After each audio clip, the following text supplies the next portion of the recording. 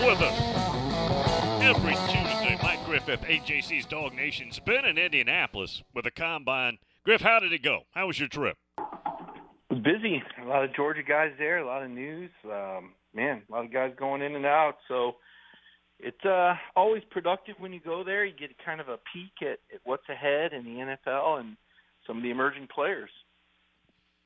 We knew Nolan Smith was a very good football player, without question, but those numbers he put up were crazy. Yeah, it was freakish. I was actually going through, I did a kind of a story on comparing, the current elite Georgia players versus some of the elite Georgia players of the past numbers-wise. I couldn't find a comp for Nolan that was 239 and ran a 4.39. The closest I got was Boss Bailey in terms of how explosive Nolan is on the broad jump and the vertical. He vertical 41.5 inches, which is just nuts, like you said. Boss Bailey was kind of freakish like that. Leonard Floyd, another one. A couple of the former Georgia guys that had the same sort of explosivity, but I couldn't find anybody with those numbers with that 4.39 pursuit. I mean, that's just amazing. And to think Georgia, won a national title without him. You hear all these teams crying about, not having this receiver or that player, and you realize Georgia didn't have Nolan Smith after the Florida game and still won the national title going away. Allen down in Middle Georgia says, Griff, and this is his opinion, I think C.J. Allen, linebacker, Peyton Woodring, kicker, could make some noise this spring. Ask Griff, which new roster addition for the Bulldogs should we expect to make an impact this year coming up? Well, I mean, the transfers, honestly, Lovett from Missouri in the slot. Ra Thomas recently had charges dropped. So you'll see him, I think, at the X. I mean, those guys are probably the two most impactful players. It's hard to project kickers. I mean, Zirkel's still on the roster. He's a scholarship kicker. So it's really hard to predict who's going to make an impact out of the freshman class just because Georgia's so deep and, there's almost experience at every spot. They got a safety coming in, Aguero, that I believe is pretty special. But Malachi Starks is a second-year player. Dan Jackson will be back, so it's hard to say what's going to happen at safety.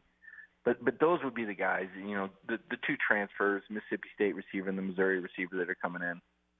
I mean, you're right, Griff. There's not a lot of jobs to be had right now there on that roster. Starting not jobs. By newcomers. Yeah, not by newcomers. I mean, you look for Barry Alexander to make a big move inside with Jalen Carter moving on. I don't know if Georgia can maintain the level of play they've had in that interior defensive line. I mean, with Jordan Davis, Devontae Wyatt, now Jalen Carter will be a first-round pick. I don't know if there's another first-round pick in the works there. I mean, they'll still be strong. It's what they do. But, yeah, I mean, and then again, like I said, you look at the schedule, and it's very forgiving in the sense that, this should allow the Georgia team to kind of grow into the season and with whoever the new quarterback's going to be, which is, very much up in the air. Griff, the next time I write an article would be my first time. So that's not what I do, but I have a suggestion for you who you're a pro with this. And you might have already done this article. I just missed it. Sometime this spring, or maybe right after that, let's say you're just kind of looking around for an idea. How about a comparison, and you worked in both places, between the 21 Georgia defense and the 92 Alabama defense? How about a write-up on that? That'd be a lot. Are you asking me to exclude the 98 Tennessee defense? Because that group was pretty special too now with Al Wilson and Raynoch Thompson and Eric Westmoreland at linebacker. And, you think about the secondary with Fred White and Deion Grant, Steve Johnson, Dwayne Goodrich, Jeff Coleman up front, Sean Big Cat Ellis on the end. I mean, I'd put 98 Tennessee defense with either one of those two. All right, well, do all three. How long would that take you to do this?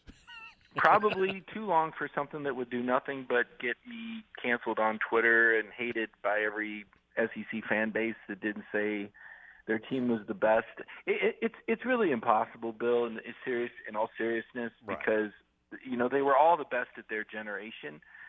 They were all elite, and the game changed. I mean, what Bama 92 looks like compared to Georgia 2022 or 2021 to Tennessee 98. They were all built to beat different teams, and they were all built, with different complementary offenses in mind, the one thing you think about with all three of those defenses is that their offenses weren't explosive or dynamic. I mean, that's probably the wrong word. Their offenses weren't putting up record-breaking numbers. I mean, T. Martin could be dynamic with the deep ball to Peerless Price whenever he wanted. Alabama had the deuce on offense, David Palmer, and certainly, Georgia last year had its weapons with Brock Bowers and Darnell Washington at tight end and McConkey on the perimeter. But those weren't prolific offenses. When you think about 92 Bama, 98 Tennessee, and 2021 or 2022 Georgia, you don't consider those the greatest offenses of all time. You do, however, consider their defenses great. And a lot of it was how they chose to play offense. Because they had great defenses, their strategy was different. They played field position football. They called things conservatively to avoid the turnovers because they knew they had defenses that were good enough that offenses couldn't drive the field on them. Conversely, when we think of some of the quote-unquote all-time great teams as decided by some plug in the name of a national writer who didn't see it firsthand, it's all by the stats and the numbers of who scores the most points. And I don't know that that's fair. So I'm glad you give those teams credit because I don't think that they don't get their due in the annals of greatness because of how people judge, offenses being more important than defenses. Mike Griffith, AJC's Dog Nation. Okay, Jalen Carter. Let me just give you my quick spiel. I don't think the NFL cares. Now, there certainly two people died. That's horrific. Okay, that is not what I'm suggesting. That is a horrible outcome. But let's say Jalen Carter's drag racing, and they didn't find alcohol in his system, or they said they did not suspect he was on anything. Is he really going to get docked some draft spots because of that? I don't know. I don't think so. I don't either. Yeah, I mean, it's a tragedy. It's sad that he was involved that night in any way, shape, or form. Whether he was driving behind him or racing, or I don't know. All the evidence hasn't come out, but it's especially since Jalen had a ticket earlier in the year. He had a super fast car. To me, this is kind of one of the unintended consequences of NIL. Is that players have money at their disposal for things maybe they wouldn't ordinarily afford, and certainly a Jeep Trackhawk. I think they cost around $100,000, part of an NIL deal, a car that goes 0-60 in 3 seconds. I don't know that a 19, 20, 21-year-old needs something like that. That's for the old guys like me and you, Bill. We need the fast cars to feel young again. But no, in all seriousness, it was unfortunate. It's sad. The warrant was out for his arrest. He had to leave the combine and go back. It was a bad look for Georgia and for Jalen Carter. But it goes back to me to like a lack of transparency, right? Everybody's complaining like, oh my gosh, they held that story until the combine. Well, folks, Jalen and his agent have had a month to tell his story and get it out there. And they didn't want to. Why? Because a lot of times stuff like that doesn't come out. The program, University of Georgia's had plenty of time to talk about all the details, but they haven't because they'll tell you that it's an ongoing investigation. Well, as information comes out and becomes public, this is part of the equation that the general public doesn't understand. We can't just go to the police and say, tell us everything you know. We can't just go to Georgia and say, tell us everything you know. They've got stipulations in there before they will release information to the public. They can hold it back for a while. So you have to do something called a FOIA, which is a Freedom of Information Act. And different states have different laws governing how long they can keep that information private before they have to share it with the public, even though it should be public knowledge. And Georgia and Alabama are two of the states that have some of the more stringent, what we call sunshine laws, where they can keep that information away from the public longer. For whatever reason. So there's your course in FOIAs today. But it's not always the big bad media trying to hold it, not giving you the information. It's the institutions and the public entities that keep the information withheld, sometimes up to the legal limit that they keep it away from you as long as they possibly can. Now, I've got your room in the Bill King Suite up at the Omni if you're coming in. I'm assuming you're not coming. Not coming. And we talked about it because it looks like, Georgia's got – I mean, for a team that's lost 4 or 5 in a row, they've got about as favorable of a draw as you can get, in the sense that, they play LSU first, which is one of the teams they beat this year. Then they play Vandy, which was a game they played really close in Athens. And then they play Kentucky, which is a team Georgia beat this year.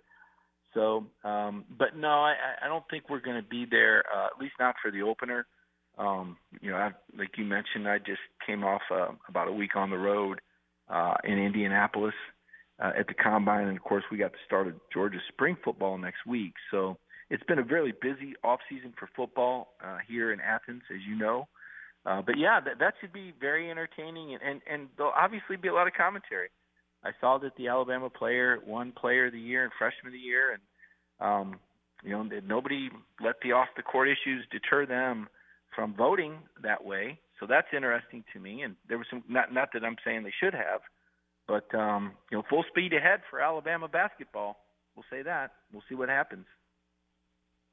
Spring football, do they give you better access than, let's say, the summer and the fall? No, it's worse.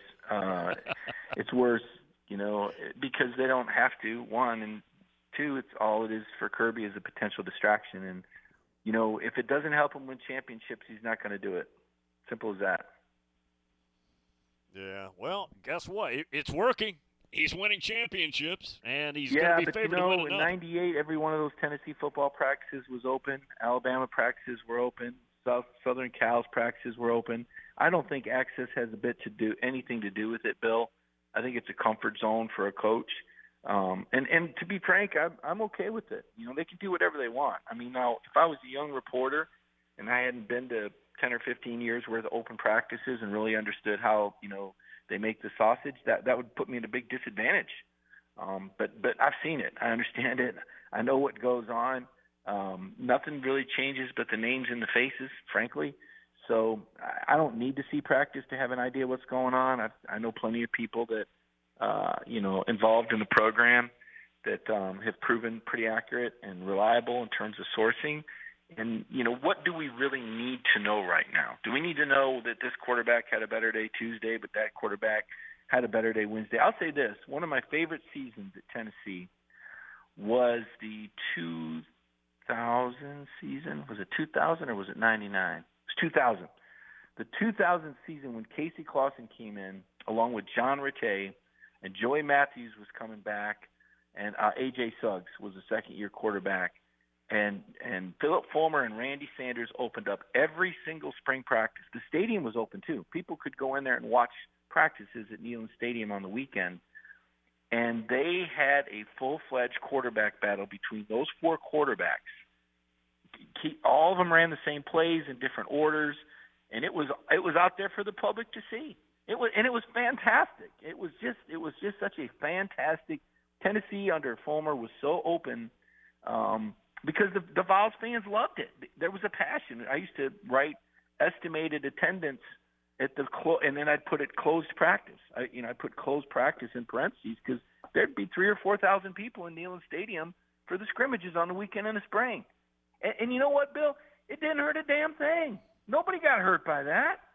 No, it didn't cost Tennessee any games. There were no secrets. The kids played in front of audiences. They've got a good idea of who the best players were and who would perform under the bright lights. It was ingenious. And they got donors out of it, and boosters, and people it was just such a great idea and such a good execution by Tennessee. Now, maybe some practices, maybe some places, fans wouldn't turn out. But, boy, I'll tell you what, in Knoxville, we'd have between 3,000 and 5,000 at those scrimmages on the weekends, particularly that year of the quarterback battle, when everybody's keeping their own stats. You're just watching it, nothing's hidden. And, Fulmer was a guy that was like, hey, you guys saw it today. What'd you think? Philip gets a bad rap by a lot of people that weren't around when he was the head coach.